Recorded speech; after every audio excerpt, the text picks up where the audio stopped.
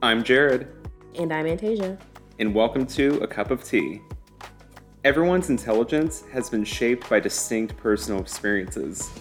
If you're curious to shed light on both humanity's collective and intimate truths, then take a seat with an open mind and a full cup as we examine reality through the blurry lens of our own individual perspectives. Have an ice cold sip while we talk about black and white. Hello, everyone. Welcome back to another freshly brewed episode of A Cup of Tea. I'm joined here this evening, my time, with my lovely, beautiful wife, Antasia. Hello. And we're coming back to bring you guys an ice cold sip of a topic that's very relevant to us, which is different backgrounds growing up and how that's kind of led to our blended or mixed families, you would say. So black and white, since you are a black woman, I'm a white man, and kind of, how that dynamic has shaped not only our relationship, what our perspectives were growing up, but how it's shaping our family going into the future. What do you think about that? I think that is a very good thing to talk about because, like you said, people, how people are brought up, your upbringing, that really changes how you see the world, how you navigate.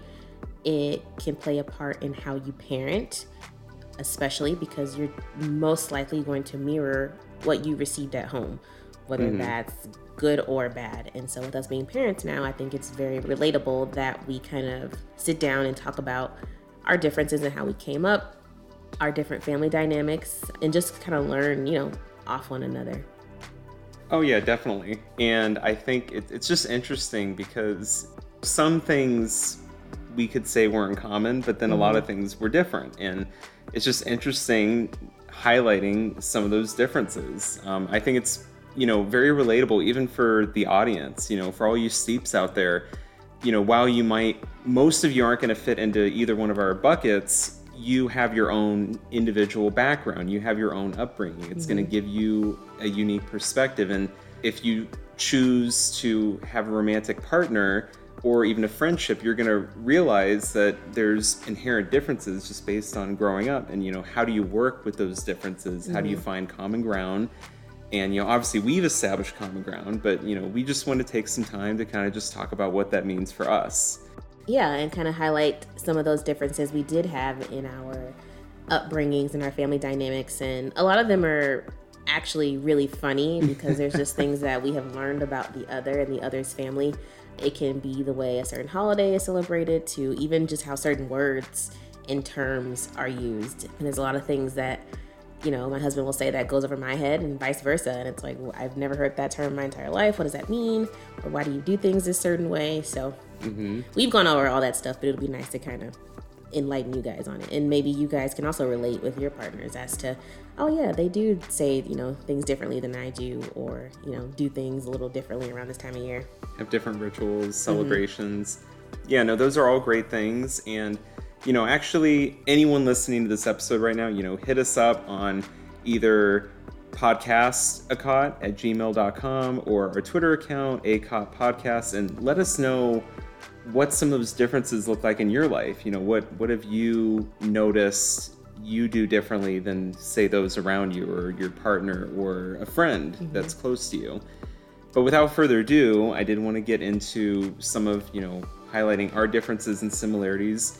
And the first thing I'll start with is probably the biggest divide, which is location. Location, considering I was born and raised in Phoenix, Arizona, and you were born and raised in St. Louis, Missouri. You end up moving here to Phoenix, but you had lived at the time your entire life in a whole different city, and that inherently has some of its differences. Now, one thing I'll clear the air with is that there is one thing that is in common, is that we both said soda growing up. So that didn't change. Yes. Although where I'm from, being from St. Louis, Missouri, it's right in the middle of that divide as to whether it's soda or pop.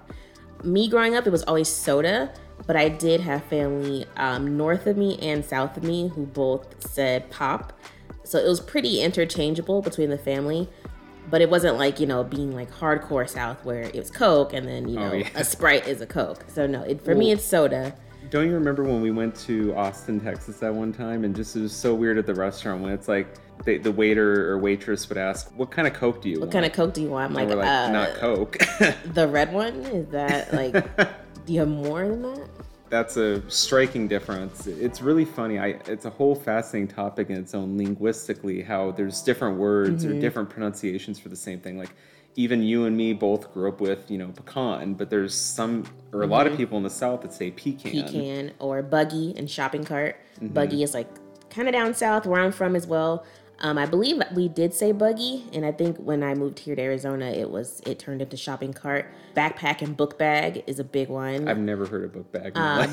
From people who live in the Midwest and maybe even the Midwesty North area might know what I'm talking about, but back home it was book bag. So when I moved here in 8th grade, and everyone's like, "Oh, my backpack," I'm like, "Okay, that's real formal." I thought it was a book bag, but that's all I ever knew was backpack. But that quickly faded though after a few years of saying book bag and getting weird looks. Eventually, you learn to say the right words, so it is now backpack. That's another funny thing, like how where you move to or where you live really shapes who you are. Like even think about people who live in a different country, then say they go somewhere else to a different country, and now not only are they learning the language or they're learning the dialect, like if someone moves from the UK to America, over time, they're going to pick up more on how we say things. And, depending on how much you want to assimilate, you can either completely assimilate, partially assimilate. So, I mean, when you moved from St. Louis to here, and now that it's been many years since that move, how do you feel like you've changed? Like, do you feel like there's certain things that you still hold on to from your past, or how much have you really assimilated to your new surroundings? Honestly, I only really clock the differences like if it just comes out. So like if I say a word that I hadn't said in a long time, or a word that still sounds kind of funny, then that's kind of the back home still seeping in. But I would say probably 99.99% of all of my terms and vernacular is pretty much Phoenix adapted. I can only think of very, very few things on one hand that I still kind of relate to from back home because so much time has passed. So not so much. I guess I remember everything, but just in my everyday speech, it's you would probably think I was from Arizona my entire life. Right. Besides knowing where things are, because I still don't know where things are after living here for so long. Even though everything's laid out finally on a grid sheet of paper, essentially. No, I'm like, is it next to the Walgreens? If it's not, then I don't know what to tell you. It's honestly a whole nother topic how we navigate very differently. Like you navigate in terms of relationships. Yes. Like you look at, is this by this or is this by that? Whereas I navigate more based on the cardinal directions, north, west, east, south. Yeah, that doesn't work for me. So if I'm driving, I need to know if it's am I turning left or right? Is it next to X or Y? What's the next street? Like I can't do, the southeast corner of I don't know what that means. Well, it's so funny because like when we go place, I say, oh, babe, is this on the southwest corner of these two cross streets? And you just give me a weird look and I'm like, never mind. I'm like, can you ask me if it's on the left or the right side of the street? Because then I can tell you. But I mean, honestly, it just shows how we work differently, but we still make it work. We're still a team, even though we have these differences. Speaking of differences, I know you said you've assimilated mostly to Arizonan dialect, even though we don't really have a dialect here besides maybe saying O instead of 0. Yes. Like 602, 480, 202, 101. If you live in Arizona, especially Phoenix, you know what those mean. Know what those I don't mean. even have to say it. I don't have to say the context behind it, but would you say that most of your vernacular that you say now or have that's different than my own is more cultural rather than based on the locality? I would say so, yes. Because where you come from and your upbringing also plays into your culture. It all goes together. But I would say, yeah, probably the biggest, differences we have in, language or terms or vernacular is probably culturally. Again, coming from a black family, intermingling with a white family, there's a lot of cultural differences that we have learned over the years. And That's pretty much the only differences, though, which are fun. We love when we learn like a new one comes up and it's like, oh, okay, didn't know that. Please elaborate on that. What does that mean? And it's like, it's part of just when you're in an interracial relationship, these things come up all the time. I feel like you're constantly learning, because it's like, you know, you can't just explain everything about your past or your culture. It's almost like, you know, when you become friends with, you know, a group of people and they've already been friends for many years and they have all these inside jokes, and it takes you years and years to figure out all these inside jokes. And then there's still some that pop up from, oh my God, that was from like 10, 15 years ago. It's like, well, I wasn't in the friend group 10 or 15 years ago. Yeah, can you explain to me what was so funny? Because I'd love to know. Exactly. So, I mean, yeah, and that's something we could start to go into next, is more our cultural backgrounds. You know, again, I'm not going to touch too much on how the location of being here in Phoenix has shaped me, because like I said, besides saying O instead of zero, and knowing how to navigate around a grid and saying backpack and soda, like, you know, there's not really a lot of things that set us apart. Like, we're kind of pretty neutral on a lot of fronts, you know. And being able to pronounce saguaro and Gila. That is true. You know, you know, that actually brings up a good point. I can definitely, you know, let me touch on that real quick. People who grow up in Phoenix, like myself, you know, we've never had a problem with Spanglish in the sense that we pronounce words that have been brought into the English language just for, you know, names of places, and we know how to pronounce it correctly based on, you know, as you said, Gila, saguaro. These are words that have letters that you wouldn't pronounce it that way in English, but you pronounce it that way in Spanish. But we just know, like, that's how we've always been taught how to say these words. But then people who are from different cities, different countries, you know, if they don't have a Spanish background, they come to Phoenix and they say Gila and they say saguaro, and I you know, any native Phoenician will just kind of roll their eyes and be like, they are not from here. Like, clearly you're not from here. Not from here. Or I'm trying to think of any other good examples, but those are two predominant examples. Or, you know, Tucson instead of Tucson. You know, some people don't even say Phoenix properly, which really baffles me. You know, like Phoenix or something like that, and it's like, come on, guys, like, you know, it's not that hard. There's a lot of Spanish words in our upbringing here in Phoenix that, you know, we're just used to pronouncing it the right way. That is interesting as well. But yeah, so I think, you know, to stem from that, you know, we can kind of go into some of, you know, our backgrounds. And I guess, I don't know if you want to go first or if you want me to go first. I can go first. So, as previously stated, I was born and raised in St. Louis, Missouri, and I had lived also in Milwaukee, Wisconsin for a short period of time on and off, but predominantly St. Louis. I moved here to Phoenix when I was in 8th grade. So, like I said, kind of brought over a lot of things with me, including the quote-unquote St. Louis accent, if you will. People who are from St. Louis know exactly what I mean. That's pretty much when any word that ends in AIR or ERE, it all just kind of sounds like ERRRRR. I'm not going to do a, what's the word? Example? I'm not going to give an example, but you know what I mean. And again, words like book bag and just all types of things like that.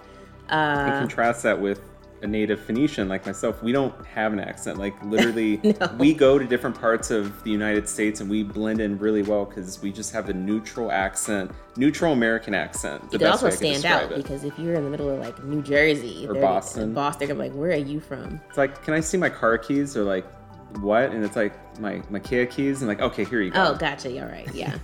But no, like I have, you know, I'm the oldest. There's 3 younger sisters and, you know, 2 parents, so a big family. And when we moved here, it was just night and day. Like I said, I'm from a flat plains area, some hills, no mountains, lots of water. It's all 4 seasons, you know, on the regular. Just your basic average middle of the country place. Coming here where there's, you know, no water, it's pretty much 3 colors, brown, and some brown, a little bit of green. The houses are all cookie cutter. The houses all look the same, but you know what? That's nice. That's fine. There's some uniformity. It's sunny 90% of the year. It's hot for 8 months. And That's so not an understatement. It's not.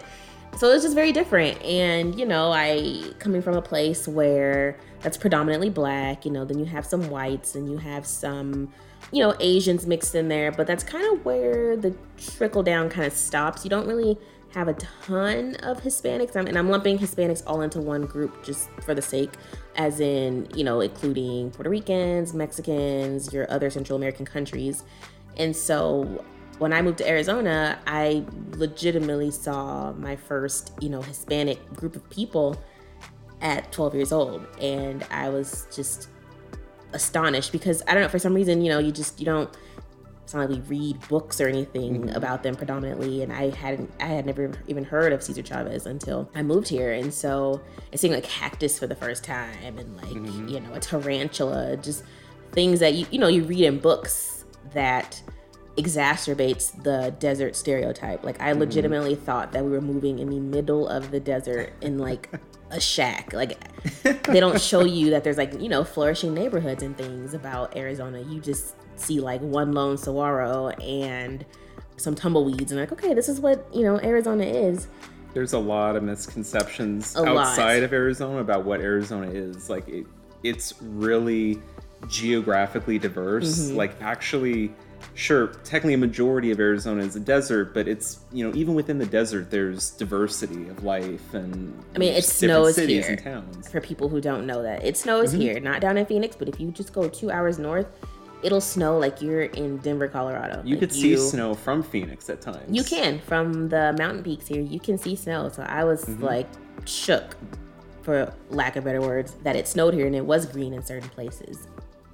And then again, I just pretty much had my family, and as I started to make friends and kind of branch off and, become an adult, now I have my husband, who, like we said, is a white male. And so when we just sit down and have conversations, or when we were getting to know each other and our families and just kind of, talking about just how our families work, and we just noticed that there was a lot of differences and a lot of like, what? Never done that. Oh, what? What does that mean? Like, I think our biggest one that we still talk about to this day is how our different families celebrate Thanksgiving. I think it was like our first Thanksgiving together, just kind of going over the menu, and we were gonna split the households, and I was giving him the menu rundown for my mom, and I was like, oh, you have to have her mac and cheese. It's the best. It tastes so good. And my husband was so confused. He's like, macaroni and cheese? I'm like, yes, the yellow stuff with cheese that comes out of the oven. I'm like, you've never had that before? He's like, at Thanksgiving? I'm like, yeah, Thanksgiving. I'm like, please tell me you've had it. And he's like, no, never. I was like, okay, well, you're coming to dinner because you got to have some. And I was just shocked that I'm like, this would be just the beginning of the multiple differences that, we just have as individuals and individuals in different types of families. Yeah, I was shocked. That was something I never heard of for Thanksgiving, was macaroni and cheese. And same thing with you with stuffing. My family would talk about stuffing, and you're like, we call that dressing. And it's like, we don't deal with the packaged box stuff called stuffing. And that was a staple of my household. It was all stuffing. Even though I wasn't the biggest fan, it was served at every Thanksgiving dinner, along with, green beans, mashed potatoes, which is still my favorite staple, mashed potatoes and gravy, cranberry sauce, and turkey. And your family, green bean casserole, mac and cheese, sweet potatoes, dressing. Like I said, all of the black listeners, the black steeps, you guys know the dressing versus stuffing argument. To us, stuffing is the white stuff inside of a teddy bear. We don't do box Stouffer's. Like, no, you get the Jiffy cornbread out, you break that bad boy up. That is your dressing. Which the thing I have to say now, though, is now that, we've been together for 5 years, and even just 5 years in, now I could say my ideal Thanksgiving dinner literally takes bits and pieces from the white and black Thanksgiving. Yeah. Like, I think the biggest thing that my family brings to the table is the mashed potatoes and gravy. That's not really a staple at least not, I'm not going to speak for all black families, but at least mine and remote black people that we know and we've gone to eat at their homes. Mashed potatoes isn't really one of those staples. Usually it's the mac and cheese. That's the one. And then you get your gravy with the ham or turkey or whatever. Yeah, but on my side, the mac and cheese is now a staple of mine. And then I think the thing that's in common is, the green bean casserole, cranberry sauce. My favorite dish, green bean casserole. We both both families had that, and we both love it. Yeah, and the jelly cranberry sauce, not the fresh stuff. That's also an argument. No. I love me some cranberries, but that fresh stuff, no. I like the jelly jiggly out of the can. We all know the noise that it makes when it comes out the can. That's what you want. It's a gross sound, but it's delicious. So here's my thing. If it doesn't come out of a can, I don't want it. I really don't. In terms of cranberry sauce, yeah. Yeah, only with cranberry. That's like one of the only things I will say that about is with cranberry sauce for Thanksgiving specifically. But that's just one of the many ones. I think, there's so many. There's one. This is a specific St. Louis thing. So here in Arizona, in most places, I already know where you're going with this. in most places, if you want, some Chinese takeout, you call up your local, Chinese place, quote unquote. Like, hey, where's the local Chinese place? I want some fried rice, whatever the case may be. But for my St. Louis listeners, you know where I'm going with this. Back home, it is called the Chinaman. So Chinamen. Chinaman. One word. That's just what it's called. I didn't come up with it. That's what I was raised with. And so back home specifically, like, I'll use it in a sentence. I'm like, hey, Mom, can we get some Chinaman for dinner? The one that's up the road. Okay, sure. What do you want? Oh, the fried rice, XYZ. That's just what it was called. And so when I came, when I brought it up to my husband for the first time, just, in a sentence, like, oh, blah, blah, blah, blah, some good, Chinaman around here. Or like, you guys don't have like a good Chinaman place. And he was just so confused as to why I would say that about someone. But I'm like, I was like, what does that mean? Like, I'm like really confused. Like, we don't like here in Phoenix, we have an abundance of great Mexican food, in my personal opinion. But we don't sit here and call these restaurants Mexican, man. Like, it's just like, for me, I'm just like, what? Like, I was just so befuddled, for lack of better words. I just didn't understand it. And trying to explain, and when you put it in the context, because like Mexican men, yes, that sounds terrible. Even though I've explained, I'm not singling out any of our great, Chinese counterparts. It's just called Chinaman, as in, right? Kind of like Chinatown, but just a Chinaman. Again, don't ask me, didn't come up with it. But for anyone who's from St. Louis, if you tell them, hey, where's a good Chinaman at? They can list you quite a few. So that is another one that we just constantly laugh at. And that's probably one of the only words that I will still slip up time to time and say, because that one is just so ingrained in my memory. But usually in a conscious effort, I try to say, Chinese place. Well, I do appreciate the attempt to assimilate there. But again, I have to respect cultural backgrounds. And, I'm sure if I had moved from Phoenix to another city where there's different words for different things, I would also try my best to assimilate to the culture there, because that's just what you do. But if you have a past upbringing of saying something, I completely understand that, and it's not hurting anybody. No. So it's just a way that you, in your past, and even still to this day at times, refer to that kind of a place. And we touched on a lot this episode, but there's a lot of different words to describe the same things. Like, for instance, I think one other difference is that, you grew up in a city where you called freeways highways. To me, freeways have always been freeways. Like, I never really heard of highway being a commonplace term until just a couple years ago. I drove out to Texas for like 16 hours. Then when we got into Austin, everything was a highway, and there were literally street lights, traffic signals on the middle of the highway. And I was like, what? It blew my mind. I'm like, I'm used to freeways going below grade, above grade, no traffic signals, no stops. It's a freeway, you cruise, and that's it. But it's just so different, even just my little bit of exposure being in the Midwest. It's such a different look. Yeah, they're called highways, and I didn't drive. I wasn't a driver at the time when I lived in St. Louis, but yeah, they were highways. It's like, the highway this, the highway 240. My St. Louis people know what that is. It's just a highway. So when I moved out here, it's like, oh, freeway. I'm like, okay, freeway. And even now, I still, if I'm like, oh, I'm gonna, going up the 101, this and that, or I'm on the highway, like if I call my husband, and I'll have to quickly switch to freeway. So that's one I still kind of use interchangeably, but I mean, that's just, I don't know, freeway, highway, I don't even think there's an actual difference besides just where you're from and how you say it. I think for here in like Phoenix, highway is more reserved for like that rural freeway. Like if it's like a smaller road, like that goes off more in the wilderness, that's usually more of a highway, at least from me growing up. whereas freeway is for anything that takes you high capacity between cities or through cities. That's more of a freeway. Is that considered? Is that Beeline Highway? Beeline is a highway. So Beeline, Hunt Highway, Beeline Highway. So the smaller roads are highways. The bigger highways are freeways. So it's like the same term for different things, but you see in St. Louis or a lot of parts of the country, even Austin, highway describes even high capacity, but freeway is a differentiator here. And there's a whole thing I looked at of different linguistic terms throughout the United States. Like, for instance, here in Phoenix, we say kitty corner. If it's adjacent to something, we say it's kitty corner too. Some people say catty corner in different parts of the country. Some people don't say either, and they say probably a different phrase or verbiage, and it's very interesting. It is. It's just interesting, where you're from can really influence how you speak, and it's also a big indicator. Someone can tell generally where you're from based on how you say things, like even East Coast, especially between like Philly, New York, New Jersey, between water and wooter. That's right. I probably didn't do it right, but that's that's a big one that I hear. So you can generally tell someone is on the East Coast, especially from Philly, with the whole water. But no, and then just kind of going back into just our things that we say just from a black and white perspective. I think I'm just trying to think of something off the top of my head. Well, I know my family, we grew up saying clicker for the remote. Oh my God, I hate that. And your family says remote. You've got me saying remote now, but I grew up with clicker. It's remote now that I'm older, but especially my black people who have like the southern grandmas, like it's remote control and it's one word. Like, hand me the remote control, one word. Like my people know what that means. But yeah, remote versus clicker.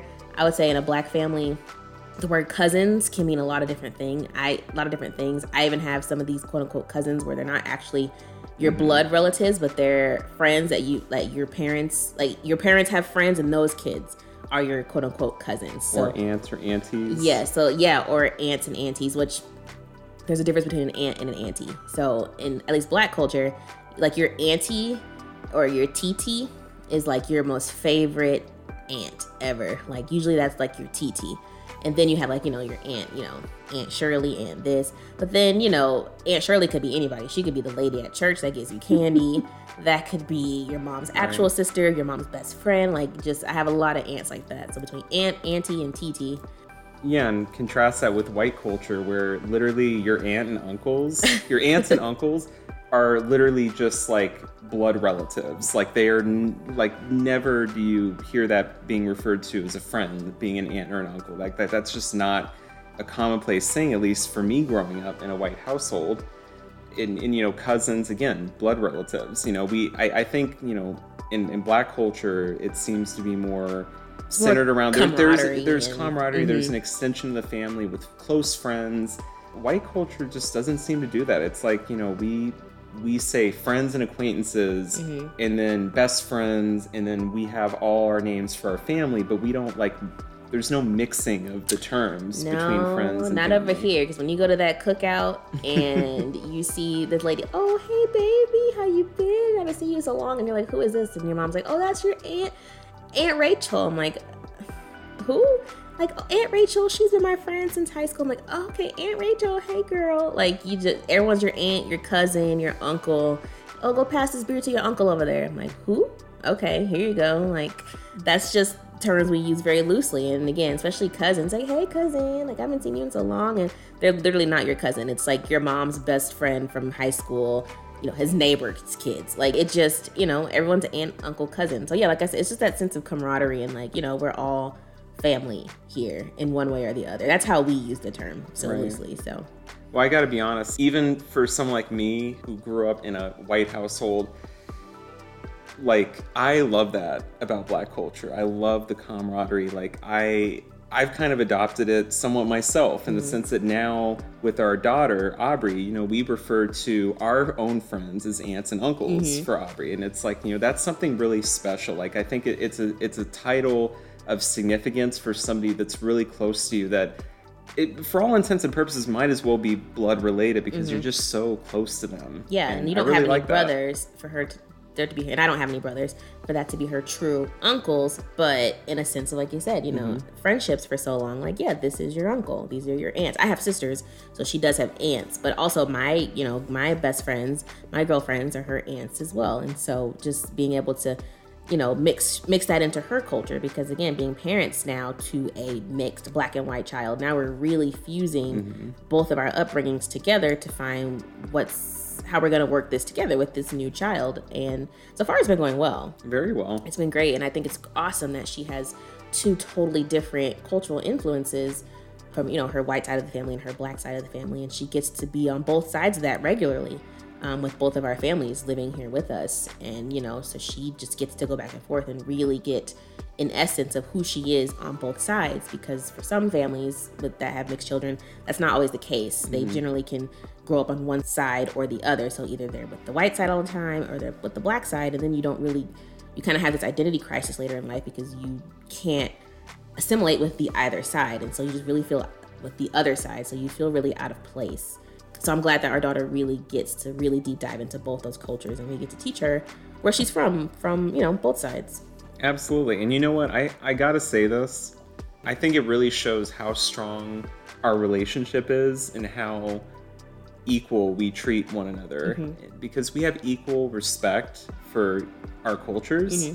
And that's why we raise our daughter, who is mixed, half black, half white, with that in mind. Like you said, we keep both cultures involved, and one doesn't dominate the other, because one of us doesn't dominate this relationship or family. Like, we are equal partners, and we've always viewed ourselves that, even before we had a daughter. We said that we wanted to establish a family where we were equal partners, and that we were going to give her perspective on where she came from and what her background is on both sides, because she has a right to know, not just from an ancestral perspective, but from a historical perspective, cultural. There's a lot of things involved there. And even when it comes to like pop culture, music, there's been a lot of differences with us growing up, because I grew up on classic rock, alternative pop, and then maybe a sprinkle of hip hop in there, maybe a sprinkle of rap, but just like the big hits, but with my dad especially being someone really into like classic rock and less alternative and less pop, a lot of classic rock, I grew up with that, and I know a vast catalog of music that is considered old nowadays, and not even a lot of my friends can relate to that. But, from your perspective, you grew up with a whole different music library. So I feel like we actually had picked up on some music from one another. Yes. And we've each grown our libraries. And, I'm excited for our daughter and a future kid possibly, because they're going to have a very eclectic taste in music, TV shows, movies, culture, and it's exciting. It is exciting. And yeah, Aubrey gets to listens to a lot of different music, because, we're in the car, we jam, we have a good time. And so she will have that vast music library, and, it's going to be a part of who she is. I mean, right now, she really likes Queen, actually. She does not like Journey. She does not like Journey, so sorry, reason. Journey, you're going to take that up with her. But she likes Khalid. She loves Khalid. She likes Cardi B, but only the clean stuff, and very rarely do we listen to that. She loves Doja Cat. Love me some Doja Cat. And so, she just going to be a gal of many tastes, if you will. Absolutely. And, I think that that's a beautiful thing, like I said, in our relationship, in our family dynamic, is that we have never shunned one culture or one aspect of the culture for either one of us. You give me a hard time because I grew up saying clicker. I give you a hard time because you grew up saying Chinaman. But that doesn't mean that we want to suppress that completely. We voluntarily make the choice if we want to abandon said term or adopt a new term. And same thing goes with our pop culture. There's parts of pop culture for each of us that we've accepted from the other person, but we don't feel obligated to accept all of it. Like, there's music you listen to, I'm like, I could listen to it, but I'm not really the biggest fan. And same thing with my music. Yep. And we still let each other listen to it, of course, and we could be around it, but it's not like, just because I'm a big fan of the Alan Parsons Project doesn't mean that you have to be too, or because you're a big fan of Drake doesn't mean I have to be the biggest fan of Drake either. It doesn't mean I hate his music. No, I like Drake, but it's just like he's not one of my favorite artists. And that's, the differences, make us even closer. And I'm fine with that. Although, side note, up until like literally maybe a year and a half ago, he didn't know who R. Kelly was. I did not. That's another big cultural difference. Groundbreaking. I must have been living under a white rock because I literally did not know who this man was. The biggest white rock, because I was and again, Black people, we've currently disowned R. Kelly, but go back, before the documentary and stuff, R. Kelly was a huge staple in the Black household, whether you were getting up in the morning, cleaning to his music. My parents got married off one of his songs. Step in the Name of Love got played at every wedding. And so I was just shocked when he didn't know who that was. But again, that just really showed like, wow, we really grew up differently. And, Black families and white families and other families, Asian, Hispanic, Native American, they all grew up very differently. So it was a good eye opener. Like, we are all very different in the same ways that we are alike, just as, a species, but it's just the beautiful mosh pit of things is just what makes us just, beautiful creatures in the whole sense. Yeah. And I mean, look at the other finer details of our lives that we came together on. When we moved in together for the first time, you had never heard of drywall hooks. When no. My family, my dad specifically, had been using sturdy drywall hooks to hang heavier items basically our whole time growing up. And I picked up on that. And, leveling and like all that stuff. And, I feel like in the Black household, it's like, just find the big thumbtack. I'm like, and you just stick it better up there. hang that bad boy with a thumbtack and just center it. It'll be fine. It's not like you climb on the walls every day, so it'll be fine. But then on the flip side, you helped me adopt the thumbtack model for smaller, lighter objects that don't require have to drill into the drywall. Drilling into the drywall. So it's kind of like a marrying. Like, I think a lot of times when we made decisions as a family or as a couple, we've kind of taken the best of both worlds approach. Like, we've contrasted things that we've grown up with in our own cultures, and we're like, okay, what's the best fit here? Exactly. And it isn't always one way or another. Like, even me growing up in a white household, we rarely used the fan on the microwave or the light, or even the light on the oven. Like, we literally would just turn the stove on. That was it. And then we turn the stove off. But, you have kind of instilled this, we don't necessarily have to, like, leave the microwave light on, which is a staple in a Black household. It is. When that microwave light comes on, oven light. When your mom cleans the kitchen and that microwave light comes on, that means the kitchen is closed. You did not come eat in time. Do not come make more food in her kitchen, because she will tell you to get out. So when that underlight comes on the microwave, we know what that means. That means kitchen's closed. Even at 7 o'clock, if she cleaned up and you didn't get a chance to eat, you better go get something, because it's closed. I mean, we kind of use that model. We don't use the microwave light specifically, but we kind of have like a dim light out here when things are kind of wrapping up. Yeah, exactly. I mean, Aubrey can't really get into things yet, but when she does. I mean, she already opens the pantry, so we're screwed. Yeah, homegirl when she wants a snack. But yeah, so just, to kind of wrap things up, just like I said, it's the differences that kind of bring us together and make us one. And, especially being in a marriage, again, with a Black woman and a white man, we're, coming across things every day that we're just like, wow, we really came up differently. But then again, we bring those differences together and we apply them both with our daughter. So that's just kind of where I'll leave that, because, sometimes everything's not black and white when you're putting together different cultures. It's kind of like a beautiful gray mosh pit. You know what? That's a great way to start wrapping up this episode. I mean, obviously we've highlighted there's a lot of differences between our upbringings and our cultures. And I mean, I think that this is a topic that we could even talk more about. We could spend so much more time talking about very specific details. Even the fact that, the way you talk to your family is different than the way that you talk to me or talk to Aubrey or talk to my family. But there's also some striking similarities. Even though we came up from completely different backgrounds, both of our families ate dinner late, like literally every night. So that there's no adjustment. When we came together, we still eat dinner late. Our average time eating dinner is like 8 o'clock. Yeah. Which is very late for a lot of people. We got a toddler, so the way she set that up is, we eat dinner when she's down. Oh, absolutely. So, I mean, I think the earliest dinner we have, this might sound bad to some people, but it's probably like 7. Probably. It's probably like the earliest dinner we typically have. And that's generally when she's not here. Right. Because at 7, she's usually eating. Yeah. But, we also grew up with the same video games, same video game consoles. So, we got to relate on that front. Or, we like a lot of the same, movies, pop culture, stuff like that. But it really is interesting to, like, just see the differences and things like that. One other thing I could even mention is just how, you mentioned that every Black household grew up with the same blanket, and you showed me the blanket, and I literally had never seen it in my life. Oh, yes. Like, I had no idea what you were talking about. The blanket that is what black and green and like maroon. It has like the gold outline diamonds. The Black people know exactly what I'm talking about. I bet it's at your grandma's house. We all grew up with that blanket. Where it came from, I don't know, but we all have it. It was almost like a birthright. Almost. My mom still has the blanket at her house. Jeez, yeah.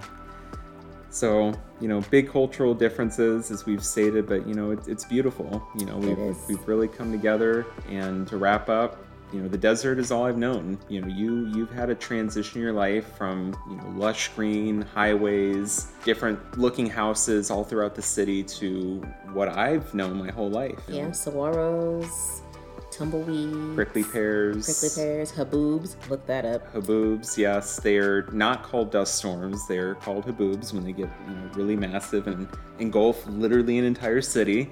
Yeah. Wind and dust is very prevalent here. Do not catch valley fever. Yeah. Really, if you're new here, you don't want to just stand outside when there's dust. There is a monsoon that happens every year. It's pretty disappointing, but there's at least one or two nice rains throughout the year, I would say, that make up for it a little bit. But, even just in conclusion, one last thing I can note is that, I literally traveled to the East Coast for the first time in my life 2 years ago.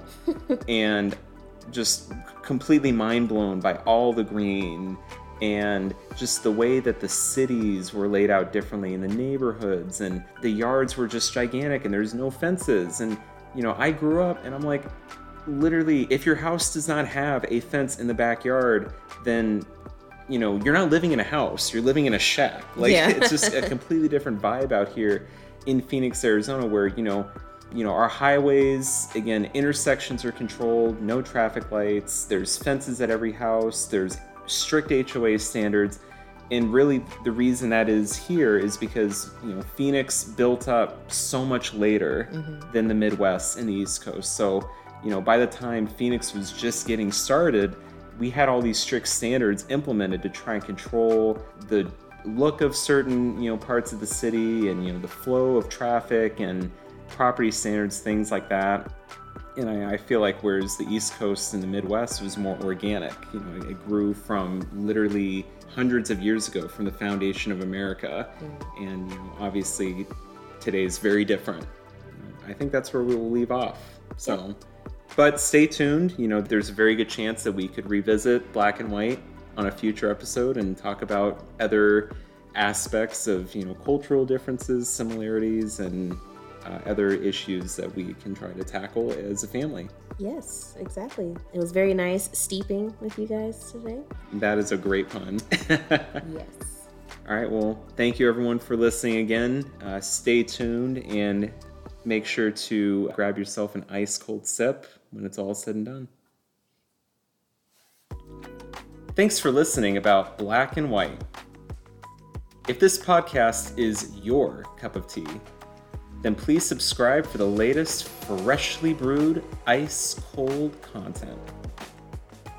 As always, let your thirst for curiosity leave you feeling enlightened.